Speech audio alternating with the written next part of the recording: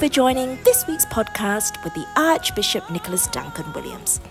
In this week's revolutionary message, the Archbishop shares how to overcome life's challenges and the struggle between humanity and divinity. Know today that this is God's word of empowerment for you. Be encouraged as you listen. Turn your Bibles with me to Philippians 3 and 12. Philippians 3 and 12. I'm dealing with a subject entitled The Struggle or the Battle Between Your Divinity and Your Humanity. There's a fight. It's an ongoing struggle. It's an ongoing fight between one's divinity and humanity. But thanks be to God through Jesus Christ our Lord. Hallelujah. That at the end of it and at the final analysis, we shall win. Hallelujah. Tell somebody we won. We won. At the final analysis, we won. And that is what matters. It's not how you begin, but it's how you end. Hallelujah. Better is the end of everything than the beginning thereof. Go ahead. Not as though I had already attained. That bothered me. That bothered me because this guy writing, he wrote all the Pauline revelation and half of the New Testament, and he's my hero. He's one of my heroes, and he had tremendous encounters with Elohim, powerful and a spiritual man. And when he said, not that I have already obtained or made it yet, arrived, that's what it means, I haven't yet arrived. It bothered me. I said, Paul, you should. You're the man.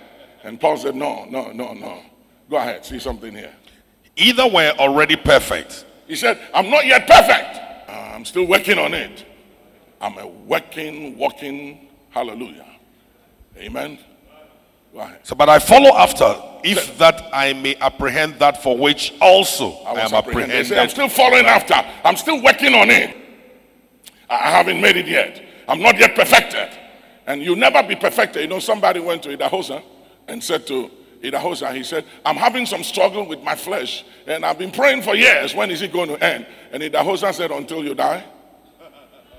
It never ends till you die. And you see why this whole thing began. And God tried to warn us and said, don't do this. Because in the day that you eat of the tree of the knowledge of good and evil, you will encounter a knowledge, a philosophy, an idea that will cause there to be a perpetual and a continuous battle between your divinity and your humanity. And it will be ongoing till the day you check out. So don't try it. Just lean on me and let me guide you by your spirit. You don't need that experience. You don't need that knowledge of the tree of good and evil. You don't need that knowledge. You just depend on me. And this was Paul saying, he said, I follow after. I haven't yet obtained. And I'm not yet made perfect. And I said, Paul, after all these encounters with Jesus and all the miracles and the experiences, you, spiritual man, struggling with something, Paul, I don't get it. And I said, okay, if Paul is dealing with something after all these years and encounters, then we must understand that there is something going on.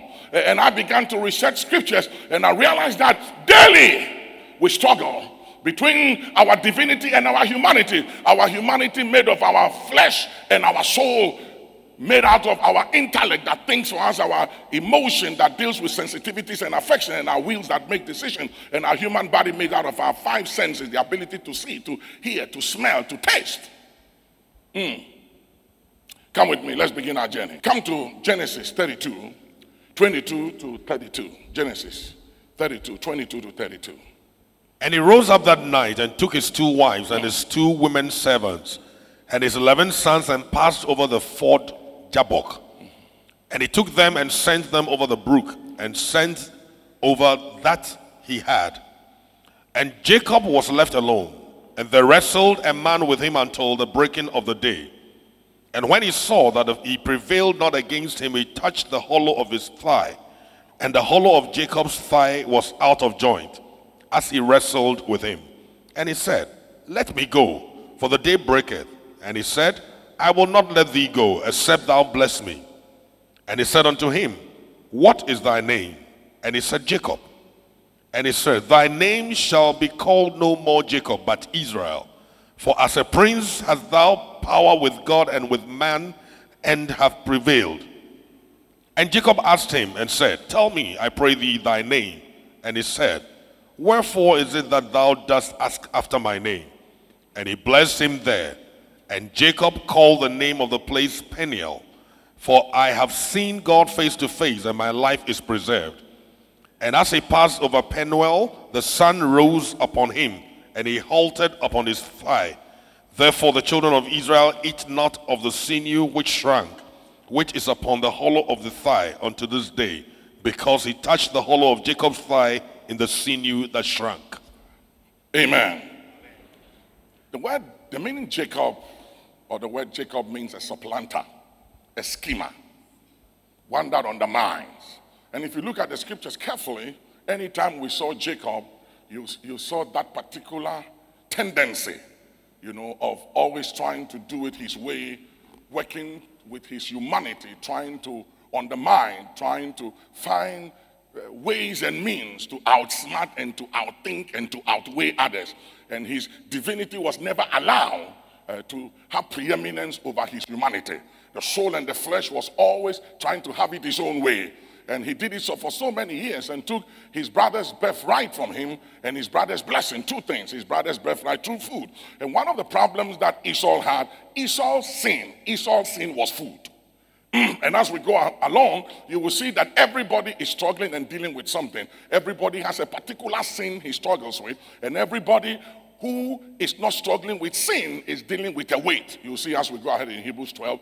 And so it's something that bothers somebody, and it's something that someone is dealing with that the other person is not dealing with. But everybody is dealing with something. So you cannot judge me based on your areas of strength.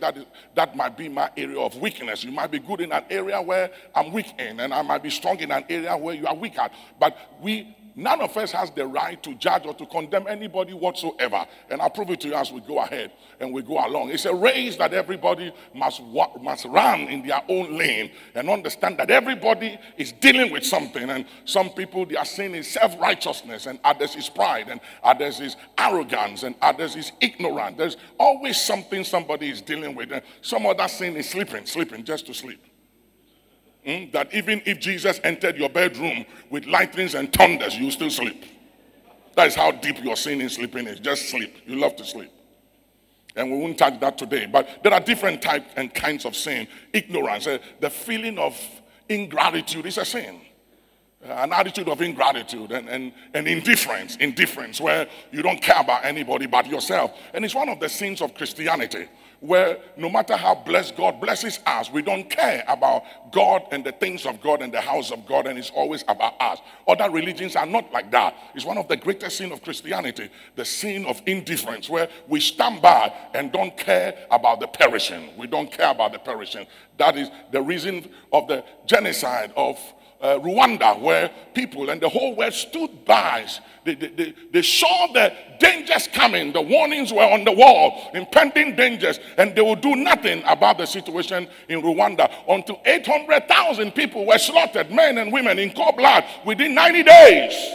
Is the reason why millions of Jews were killed and slaughtered, and the world did nothing, even though it was in their power to do something. And it is a sin when it is in your power to show compassion and to do something to save and to rescue the perishing, and you do nothing. It's another form of a sin. So you can say, I don't drink, I don't smoke, I don't fool around, I don't do this, and I'm okay. But that is your definition of your righteousness. But as long as God is concerned, he sees things differently than we do. And it doesn't matter how good you might be in fulfilling all the 10 commandments. Even fulfilling all the 10 commandments still doesn't make you righteous, because Christ is the end of the law. So you can fulfill all the 10 commandments and you still be a sinner. And the reason why folks are going to go to hell is not because of the sin they committed. It's because they refuse to accept Jesus Christ, the Son of God. That's the only reason why somebody will go to hell. And the difference between the believer and the unbeliever is when unbelievers sin, they don't have forgiveness. They only receive forgiveness when they confess Christ, because they already condemned. He that believeth not is already condemned. So every unbeliever out there is condemned to go to hell. But the believer is not under condemnation. And when the believer sins, he has grace, which is a provision made available to help you to stay in the race. The Bible says, shall we continue in sin that grace may abound? God forbid. So the solution to sin is grace. And then the Bible says, where sin does abound, grace does more abound. Say, I hear you, somebody. So it's a daily fight and a daily struggle between my humanity and my divinity. Because my humanity wants to win and my divinity wants to win. My soul wants to have the preeminence and my spirit wants to, and my body. So it's threefold battle. A battle between my spirit, my soul, and my body, and it's daily, and it continues till the day you die. Being made aware of that is the key that gives you the ability to lord it over those two elements and part of you. Somebody say, talk to me and I hear you. So here was Jacob when his brother was hungry, and instead of him to just show compassion and love his brother and give him something to eat, he said, you and I fought in the womb before we came, and I wanted your birthright. And even when you were coming, I stretched my hands through my mother's womb to touch your heel to give you a warning and a notice that I'm taking the birthright and the blessing from you. In the state of unconsciousness, I fought you. And now that I have the opportunity to engage you through food, I want your birthright. If you are going to ask for my food, I'll give you my food, but I want your birthright. It was a feeling of insensitivity and no compassion that he would take his brother's birthright by food. And that is what we do in the Christian community. There's no compassion. We don't care. We don't love one another. We don't love God, nor the things of God. Anyway, that was Jacob. Left because he took his brother's blessing, came back, 2 wives, 11 kids, and 2 handmaidens. The strategy of the old man and his humanity was to send his wife and kids and servants and everybody ahead of him to meet his brother, so that if Esau decided to attack and to kill, he would start killing from his wife and children before it got to him, to buy him time to escape. That was the old man. Then he wrestled. One night, the Bible said he sent the family away. When he was all alone, a man appeared and said, it is eyeball to eyeball and shoulder to shoulder is you and I today. I will wrestle you until the next day, and I will break your humanity that your divinity may have preeminence. I will give your divinity superior power over your humanity. And they wrestle all night long. And in the morning, he said to the angel, I need you to bless me because I realize that you are an angel of blessing. You are a special angel designed and assigned with divine capabilities to pronounce blessing. And if you confer blessing is done, I'll be blessed all my life. And the angel said, what is your name? He said, my name is Jacob. He said, that is not your name. That is your humanity. You are not human. You are a prince of God. And I'm going to break you and dislocate you and limit your humanity. And you will start leaping, and you can't depend on your humanity anymore. You will start leaning on your divinity. And it is until then you will find out who you were born to be. Hallelujah. Touch him right there. And dislocated him. And said, now your name shall be called Israel. That is your original destiny. You were born to be a prince. You were born to rule. You were born to reign. And you were born to walk with kings and to prevail and to have power with God, with man, with celestial beings, with divinity. You were born to prevail over angels, and that's why I couldn't overcome you. There were 2 schools of thought about that, because angels and spirit cannot prevail in the earth realm because they don't have jurisdiction in the earth realm. God gave man power in the earth realm. So spirits cannot prevail here against man unless man yields to give them the power to do so. He couldn't prevail against him. That was Jacob. Anytime you see Jacob in the Bible, you see a schemer, a supplanter, somebody trying to undermine, somebody trying to do his own thing his own way. And he delayed a lot of things until he encountered the angel of the Lord. His divinity then took over his humanity. And God limited him in his humanity that his divinity may have an upper hand. Time won't allow me to go deep into that.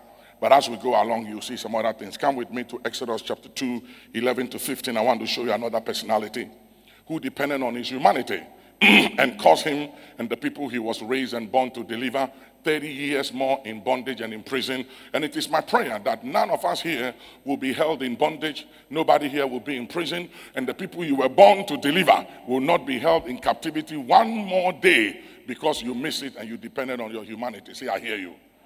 A lot of possibilities in life are prolonged when we depend on our humanity. Look at something here. Exodus.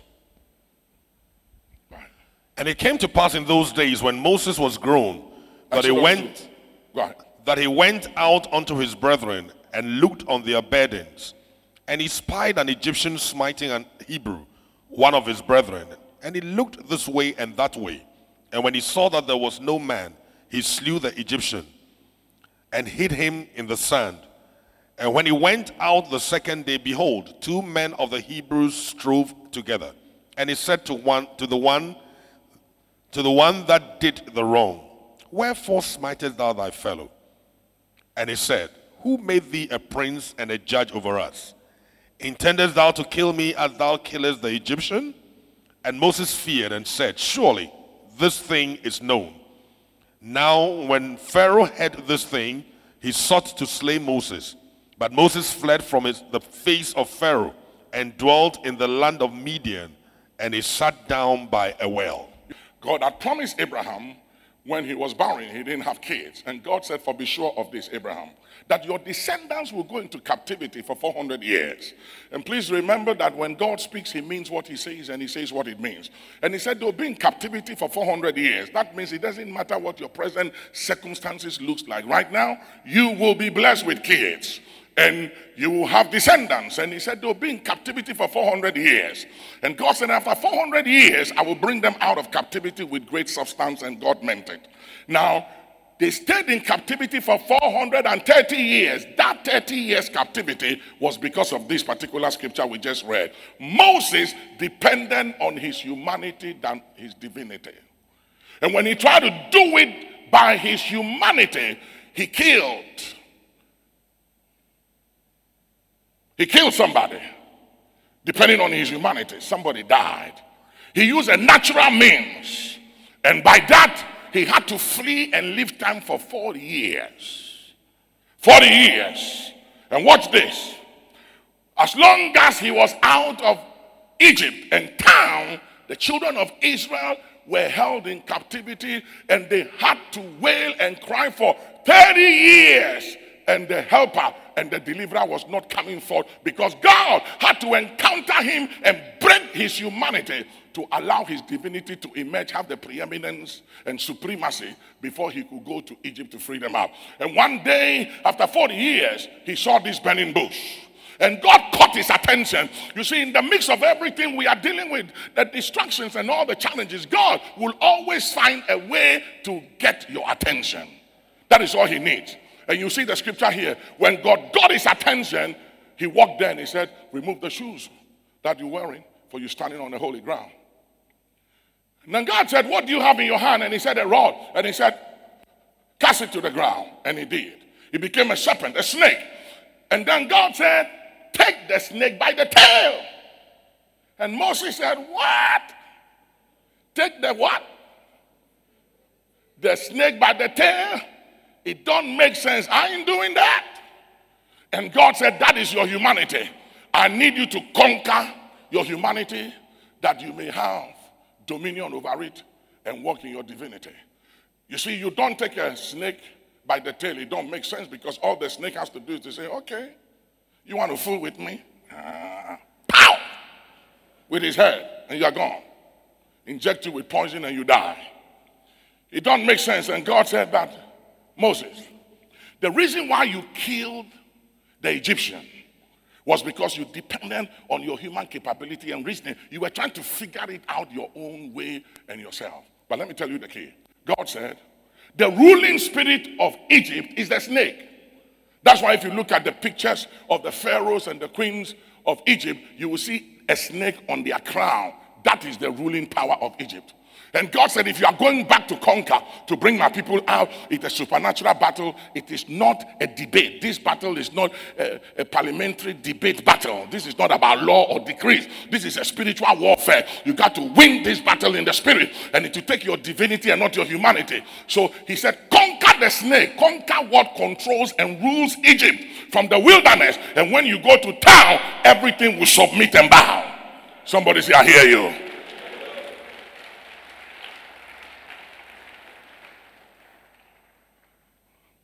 Until Moses had an encounter with God. Now you see something that will blow your mind. That anytime a man had a divine encounter, his divinity had preeminence over his humanity. Until then, our humanity always will struggle and struggle and struggle and struggle under all kinds of battles and governing forces of the powers of the dark kingdom. But when Moses had an encounter, something changed. There was a shift of power. Power shifted. Somebody say power shifts. Power shifted from his humanity to his divinity. And he could go back to town. And he wasn't scared. He was wanted. They wanted him to kill him, to hang him, to face a firing squad. But he said, the thing that controls Egypt, I've conquered it. It has no power over me anymore. For me to live is Christ, and to die is gain. I don't exist anymore. You have no power over me. The greatest thing that everybody fears is death. If you can overcome and conquer your fear of death, you are free. Somebody say, I hear you. And he could go back to Egypt after they had waited for 30 years. I pray that your change, your miracle, and your prophecy will not be prolonged for one more day, for one more year or month this year, but that God will expedite and accelerate your change if you will just allow your divinity to rise above your humanity. It doesn't matter what the struggle is, because the struggle goes on till you die. It's daily struggle, and I'll show it to you as we go ahead. It's never going to change. Sometimes your divinity has the upper hand, and sometimes your humanity wins. Sometimes it's daily. You got to die every day, and sometimes I don't want to die. Come on, look at somebody and say, I know you don't want to die too. Yeah, sometimes I don't want my flesh to die. I just want to be alive. Hello? I get tired of dying every day. I want to be free. I know you don't want to be free. But sometimes I want to be free. And that was Paul's struggle. Hallelujah. And Moses struggled with that until he encountered the Lord. Say, I hear you. He encountered the burning bush. Because of time, I'll skip that scripture. It's in Exodus 3:1-5. You can read that later. Amen. But he had to escape that. There was another guy in the Bible that had a divine encounter by the name of Gideon. And Gideon was afraid. And he saw himself as a nobody, one limited, because he depended on his humanity. Then he encountered an angel of the Lord while he sat under a tree.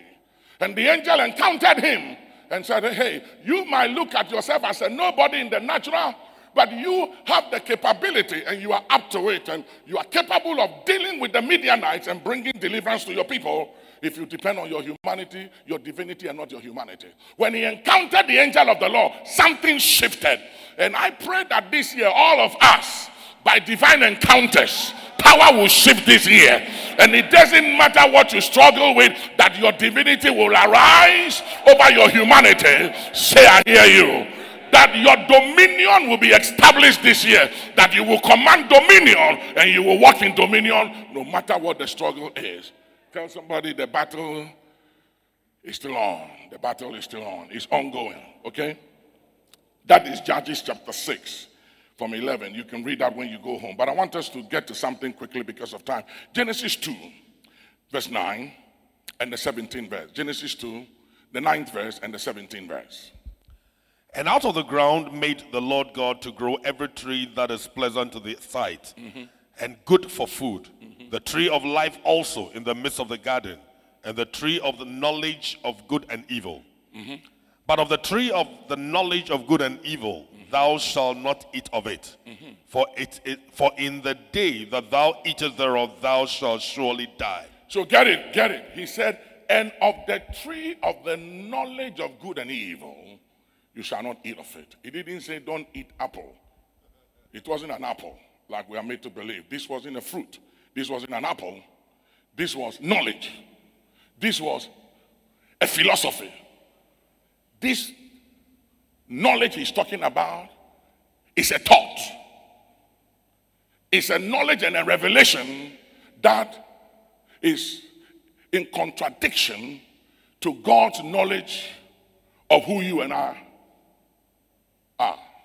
So God said, in the day that you eat of this knowledge, in the day that you encounter this knowledge or experience this knowledge, it will make you independent of me. It will separate your spirit from your soul, and this is what you will become. This particular knowledge of the tree of good and evil will cause you to have self-awareness, self-dependence and reliance, independence of God, that you won't need God. You won't need your spirit. The soul can exist without the spirit. The soul can exist without God. And God said, in the day you eat of this knowledge, you see, it's not every knowledge you eat of. People bring me books to read, like the 6 and 7 books of Moses. And I say, how dare you? And I just understand where they are coming from. They think I need to have knowledge of some other things. I know the knowledge I need. And it's not every knowledge I want. Because there is a knowledge that tries to exalt itself above the knowledge of God. And the Bible calls it anything that exalted itself above the knowledge of God. So it's not every knowledge that I want to be exposed to. Somebody brought me a book of the 47 or 48 powers of, power or something. I said, I don't need all this nonsense. Somebody read it. It was written by one of these mafia gurus or godfathers. And I said, I don't need that kind of a knowledge. I know where to encounter knowledge. It's not everything I read. I don't need that kind of a knowledge. And God said, if you encounter this knowledge, you'll be separated from me. You become self-reliant, self-dependent. You become made of yourself. You won't need me anymore. And so I don't want you to touch it. This battle between your humanity and your divinity, that was where it began from. And it's going to go on until the day we check out of this body. Somebody came to see me after the service, a very, very prominent guy in this country, and he walked up to me and said, Archbishop, I thank you. He said, I don't come to your church. I visit every now and then. And he said, I don't know any preacher that will say some of the things you said. Thank you. You set me free. Are you hearing me, somebody? And that is what the gospel is all about, is to set people free. The truth makes free. Say, I hear you. Come with me. Let's begin our journey. Let me show you some interesting things here. So remember, the tree of the fruit of the knowledge of good and evil was not apple, fruit, or any fruit. It was knowledge. It's an idea, a doctrine, a philosophy, a thought. And so you got to guide your mind with all diligence and not allow just any thought into your mind. Because Satan can set your mind. He can control your thought pattern. We call it mind-controlling spirits. I was praying for a young man and he said, I can't concentrate. I can't. My mind is all over the place. I can't focus. I can't study. I can't learn. Something is wrong. I can't sleep. And the doctor said, it's insomnia. And I said, it's not insomnia. And as I was praying, the Holy Ghost said to me, break the power of mind-controlling spirit. There are spirits controlling the mind, and it's demonic bombardment on his thought pattern and controlling his subconsciousness to determine his direction. And I said, in the name of Jesus, you mind-controlling spirit, lose your hold, release him, and I command him acquitted, unconditionally discharged and released. Suddenly, he said, like a weight and something was lifted off me. I got my mind back. In the name of Jesus. Whatever controls your mind, whatever is driving you, have dominion over it today. In the name of Jesus. Look at Romans. Let's begin this thing fast. Romans 7:18-21. For I know that in me, that is in my flesh, dwelleth no good thing. For to will is present with me, but how to perform that which is good I find not. For the good that I would, I do not. But the evil which I would not, that I do. Now if I do that I would not, it is no more I that do it, but sin that dwelleth in me. I find then a law, that when I would do good, evil is present with me. I find another law, two kinds of law. The law of your humanity and the law of your divinity. And all of them are struggling for power. They are all struggling for control. It's a struggle for power and control. Your divinity wants power, your humanity wants power, and all of them are set against each other. And it's a law. And sometimes you win, and sometimes you lose. It's a daily battle, and it's a daily fight. Let's move on because of time. Come with me to Hebrews 12 and 1. I want to show you something. Hebrews 12 and 1. Wherefore, seeing we also are compassed about with so great a cloud of witnesses. This so great a cloud of witnesses are believers that have gone ahead of us. If you have any loved one you know that have gone ahead of you, those are part of the cloud of witnesses. They are sitting in the circles and arenas and stadiums of heaven, and they are watching our spiritual race. Now, they don't know what we do in the natural, but they know our spiritual. They know everything about our spiritual walk, but not what we do in the natural. Papa Hagin went to heaven, and he was taken around, and then they took him to see David's place. And he met David, and they were taking him through the records of everybody's life. And all he read about was the triumphs of David, the triumphs of David. And he didn't see Bathsheba and some of the mistakes of David. So Papa Hagin said, but everything I'm reading here is about his triumph and triumph. Well, it was the issue of Bathsheba and some of the things he did. And the angel said, we don't keep records of the mistakes when you were in your human body on earth. We don't keep records of your humanity in heaven. We deal with matters of divinity here. Are you hearing me, somebody? That's a good place to clap your hands. Amen. And I'll tell you why. I'll tell you why, because you see, if you don't understand this walk, for the rest of your life till you go to heaven, Satan will plague you with condemnation about everything in life and make you believe that you are losing your salvation. But a child of God, it's difficult for you to lose your salvation. I'm telling you. This salvation we're talking about is no joke. It cost God the blood and the life of his son. And it's not that simple and easy for a believer to lose their salvation. Let me show you something. Let me show you something. Now, go ahead. Go ahead.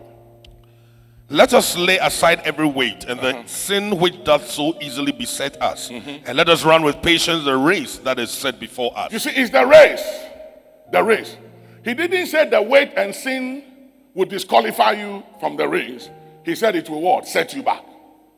He can't get you out of the race. But his trick and the purpose of attacking us in the race is to slow us down, set us back, and use every possible means to discourage you and I to step out of the race ourselves. Did you hear what I said? Sin cannot disqualify you in the race. Weight cannot disqualify you in the race. But what it does is it can slow you down, set you back to the point where if you don't understand the workings of salvation, that is a process that God is working with us. And salvation is in threefold. We were saved. We are being saved. We shall be saved. What was saved? My spirit. What is being saved? My soul. What shall be saved? My body. If you don't understand these things, he can put you under condemnation and guilt to the point that you yourself, through discouragement, you will step out of the race. What he's targeting at the end of all of this is your faith in Jesus Christ. He wants you to renounce your faith in Christ, because as soon as you renounce your faith in Christ, you are finished. Because the problem with unbelievers is not the sin they committed. The problem with unbelievers is their lack of faith in the Savior. That's the problem with unbelievers. The problem between us and those who don't believe is that those who don't believe are already condemned. Okay? Those who believe have faith in Christ to save them. So an unbeliever sins and he cannot be forgiven. He cannot be forgiven because he's already condemned. The believer sins, he has provision of grace and forgiveness because he believes in Christ, so that provision is made available for him. I'll show it to you as we go ahead. You have to understand these things, because if you don't understand it, the battle continues. Now watch two things he uses. If he can't get you through sin, he will get you through a weight. Two things he uses: sin and weight. And next we will go into what weight is. Can't get you to what is sin? Distraction. To distract you, slow you down, set you back, undermine your tenacity and your drive and your speed. But that doesn't disqualify you from the race. It's a struggle and it's ongoing, and you can win it. You can win it. I said you can win it. I said you can win this race. And it's not about winning. I am not running I'm not in competition with anybody. I'm not looking at winning and overtaking anybody. I just want to get to the end of the race. That's all. I don't know about you. Some people are competing with others. I'm not competing with anybody. I don't want to be a better preacher than anybody. I'm just myself. I'm telling you. You know, Joel was in America recently, and he was preaching for one of my friends, and he called me and he told me what he was going to preach on. And I said, why are you going to preach that? He said, because, you know, Papa, these Americans, they can't take deep things like we do. And I said, son, preach what we preach. Don't preach what they preach. I said, if you go their way, you flop because they are good at it. And I said, so go deep. Come with some spirituality. Hit them with what you have. Don't go their way. That was what David did. He said to King Saul, I won't go with your armor and your sword. I will go with what I'm used to. So I said, don't go there and try to preach like them. You know what I mean? If you hold on a little bit longer.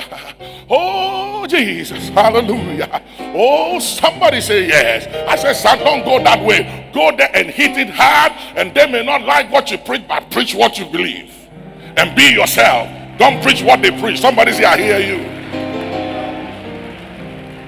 And he called me back and said, Daddy, it works. And I said, yeah, Dad. I said, be yourself. Don't try. So I don't want to be anybody. I don't want to preach like anybody preaches. I have preached in the best churches of the world. The biggest Methodist church in the world is in Houston, Texas. 30,000, Kebik John.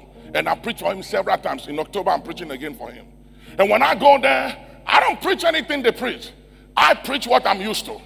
And one day I was preaching, and Kebby Jones stood up, and the wife screamed and said, God, it's not fair. It's not fair. You can't give all this to Africa. How about us here in America? And I said, yes, sir.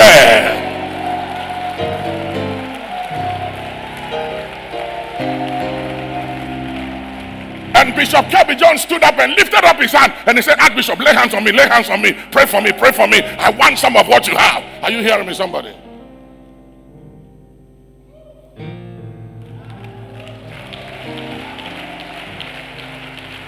I am not in competition with anybody. I am working on my own salvation with fear and trembling.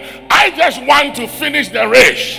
And I want to keep the faith at the end of it. I don't care who went first and second and third. It's none of my business. I just want to finish and keep this faith. And whether I limp to the end, I still want to end the race. Are you hearing me, somebody? And whether I walk or whether I run, I just want to get to the end of the race. Somebody lift up your hand, shout yes. I might limp, but I want to get to the end. I'm struggling with something, but I'm still pressing on. That is what Paul said. He said, not that I have yet attained or perfected, but I follow after, if that I may apprehend that for which I was apprehended of him that apprehended me. My God. That is true spirituality. That is humility. That is identifying your humanity and crying out and saying, God, I recognize that in me is no strength. In me is nothing. I need grace. Somebody shout and say grace. Somebody say grace. It is only by grace that we will make it to the end. I am not joking with God, and I'm not playing with God. And I'm not a hypocrite. I'm struggling with stuff. I'm going through stuff, but I'm leaning on the everlasting arm. I'm pressing on the upward way. You have said in every day, still praying us onward bound.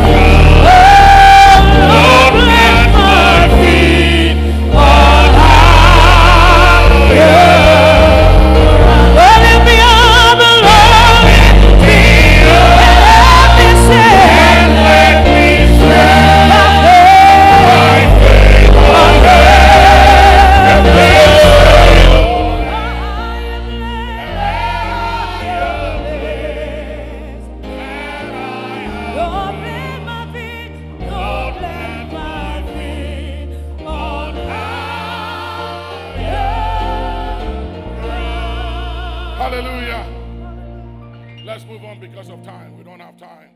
Let's move on. I want to show you some few things. The sin and the weight that so easily sets you back. If he don't get you by a sin which is missing the mark and a distraction, he will get you by a weight. He will get you. And all is to slow you down. And at the end of the day, get you to give up on your faith. But come with me, let me show you something. 1 Corinthians 10:12. 1 Corinthians 10:12. Wherefore let him that thinketh he standeth take heed, lest he fall. Nobody should think they stand. When I see people feeling so strong because you haven't done something you think somebody is doing, I laugh. You have no idea. There is something plaguing you, my brother, my sister. So he said, let him that thinketh he stands, he's okay. Watch it. Watch it. Lest he falls. And that's why Paul said, I follow after. I haven't yet arrived. I'm not yet perfected. And you know why we can never be perfected till we check out? It's because the standard is Jesus. And we'll never be able to live up to that standard. It's a very high standard. Looking unto Jesus, the author and the finisher of our faith. It's a daily struggle. The battle is ongoing. Tell somebody it's ongoing. Yeah. Somebody's sin is anger. Some of you, when you are angry, you even slap the Holy Ghost.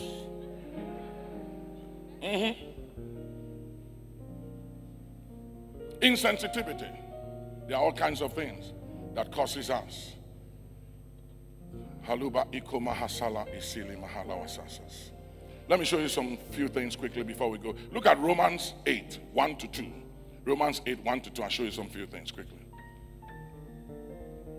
There is therefore now no condemnation to them which are in Christ Jesus. I'm going to say something here, and I have to be very bold about it. Because a lot of preachers won't say it. And the reason is because people are afraid that if they say it, it will give people license to fool around. But that is where our freedom is. And I need to say it.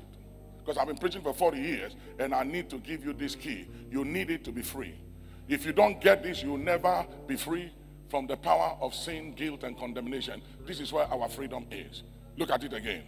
There is therefore now no condemnation to them which are in Christ Jesus. How many of you are in Christ Jesus? How many of you are born again? You are in Christ Jesus? Then it doesn't matter what you do wrong or right. You are not under condemnation. Sin does not condemn you. Mistakes does not condemn you, because you are in Christ Jesus. It's the world that is under condemnation. The believer is not under condemnation. Now the Bible says in 1 John, my little children, I write unto you that you sin not. That you sin not. But if you sin, we have an advocate with the Father, Jesus Christ, who makes intercession and atonement for us. Are you hearing me, somebody? So the believer is not under condemnation because you sin. You are under condemnation because you refuse to confess Christ. When you sin, you can receive forgiveness. You can appropriate grace and receive the blood and cleansing, because that is a provision for every believer. You can sit down there and look at me any way you want to look at me. But there is no condemnation to believers when they sin, but there is provision of grace to help you overcome the sin. I'm saying it again. The believer is not under condemnation when he sins. It is the unbeliever that is under condemnation because he's already condemned. But the believer, when he sins and confesses, receives grace because grace is made available. That's why Paul said, should we continue in sin for grace to abound? What does that mean? Because grace is the provision that is being made available for the believer to succeed and to finish the race. The Bible said, for he is faithful and able to deliver those to the end who came to him through Christ Jesus. He's able to save us to the end. So provision of grace is available. Then the Bible says, where grace does abound, where sin does abound, grace does much more abound. So what is the solution? Grace. Grace. Not condemnation. Not self-righteousness. The answer is grace.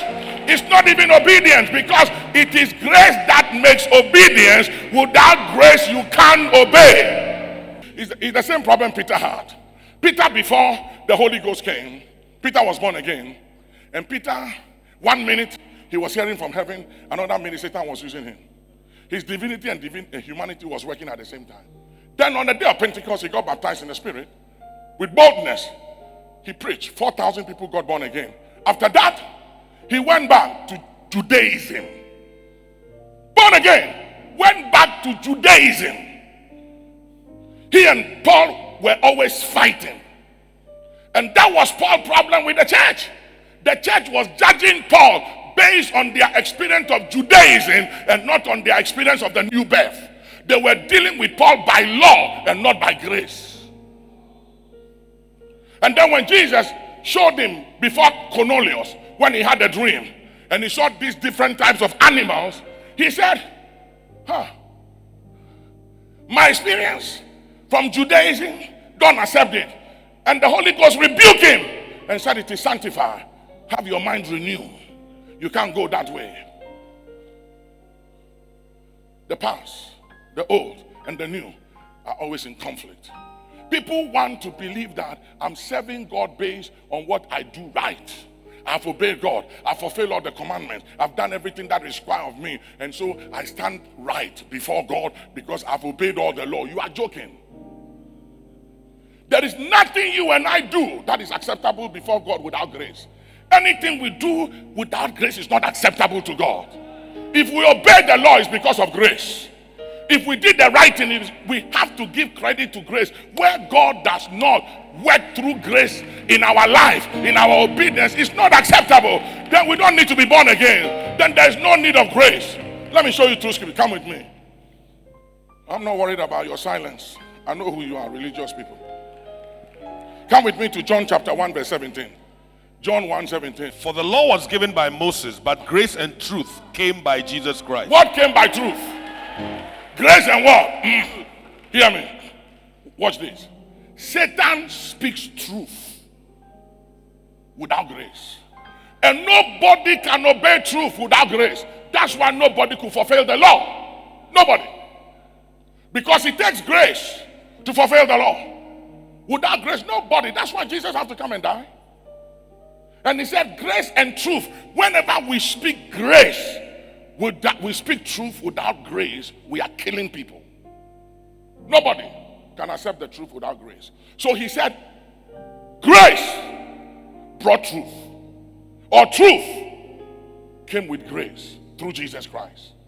Because without grace, nobody can obey the truth. So those of you struggling in your flesh to obey the truth, you will never obey it. Let grace have its way.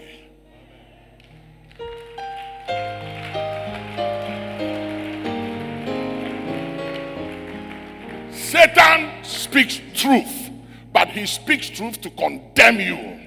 Jesus speaks truth by grace to bring you in through grace and not to condemn you. Grace redeems. Grace speaks truth, and truth that comes with grace redeems. Truth without grace will put you under condemnation. I'm telling you. Let me show you another scripture. Romans 10:4. Romans 10:4. Then I have one or two scriptures, and I have to go. Romans chapter 10 verse 4, quickly. For Christ is the end of the law for righteousness to everyone that believeth. Christ is what?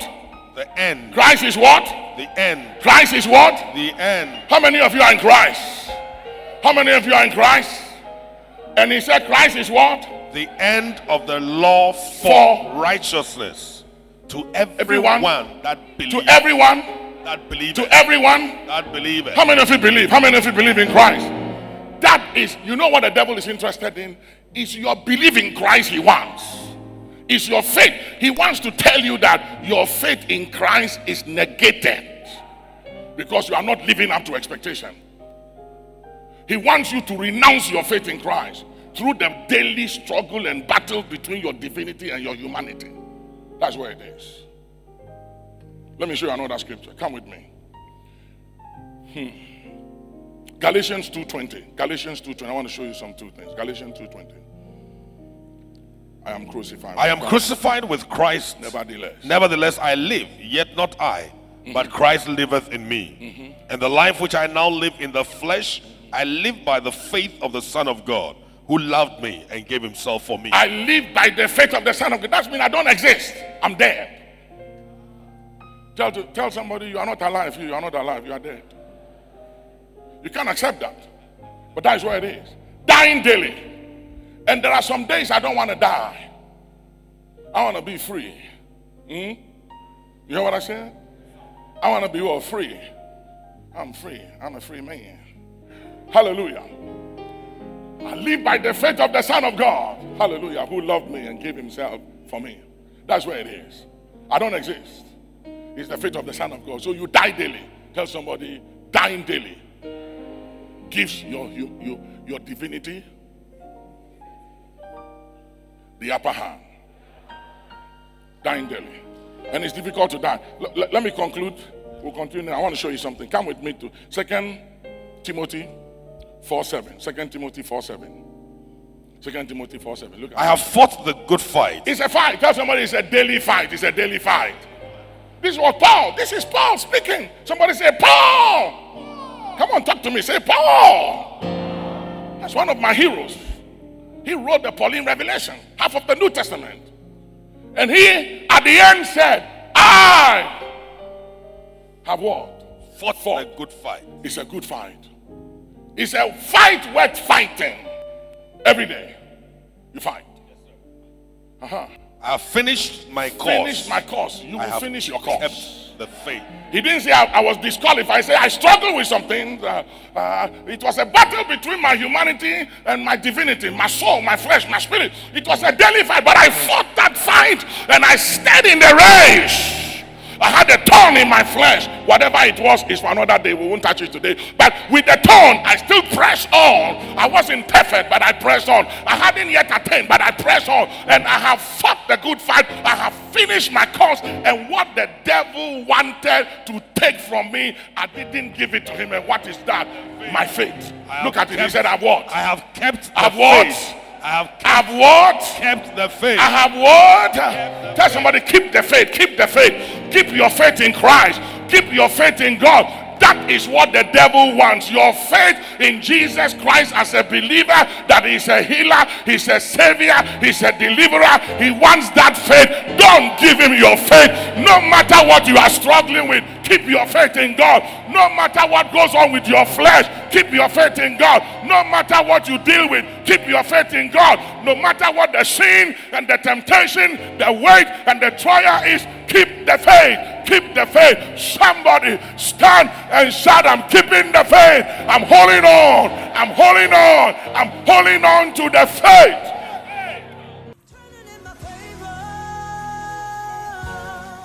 We know you are blessed by that word of God and look forward to you joining the messages of the Archbishop Nicholas Duncan Williams again. For more information on our events, books, and messages, please visit NDW Ministries online at www.ndwministries.org or call our offices on +1 877 361 5111. Once again, thank you for joining the Archbishop today, and may you continue to experience the life-transforming power of God's blessings.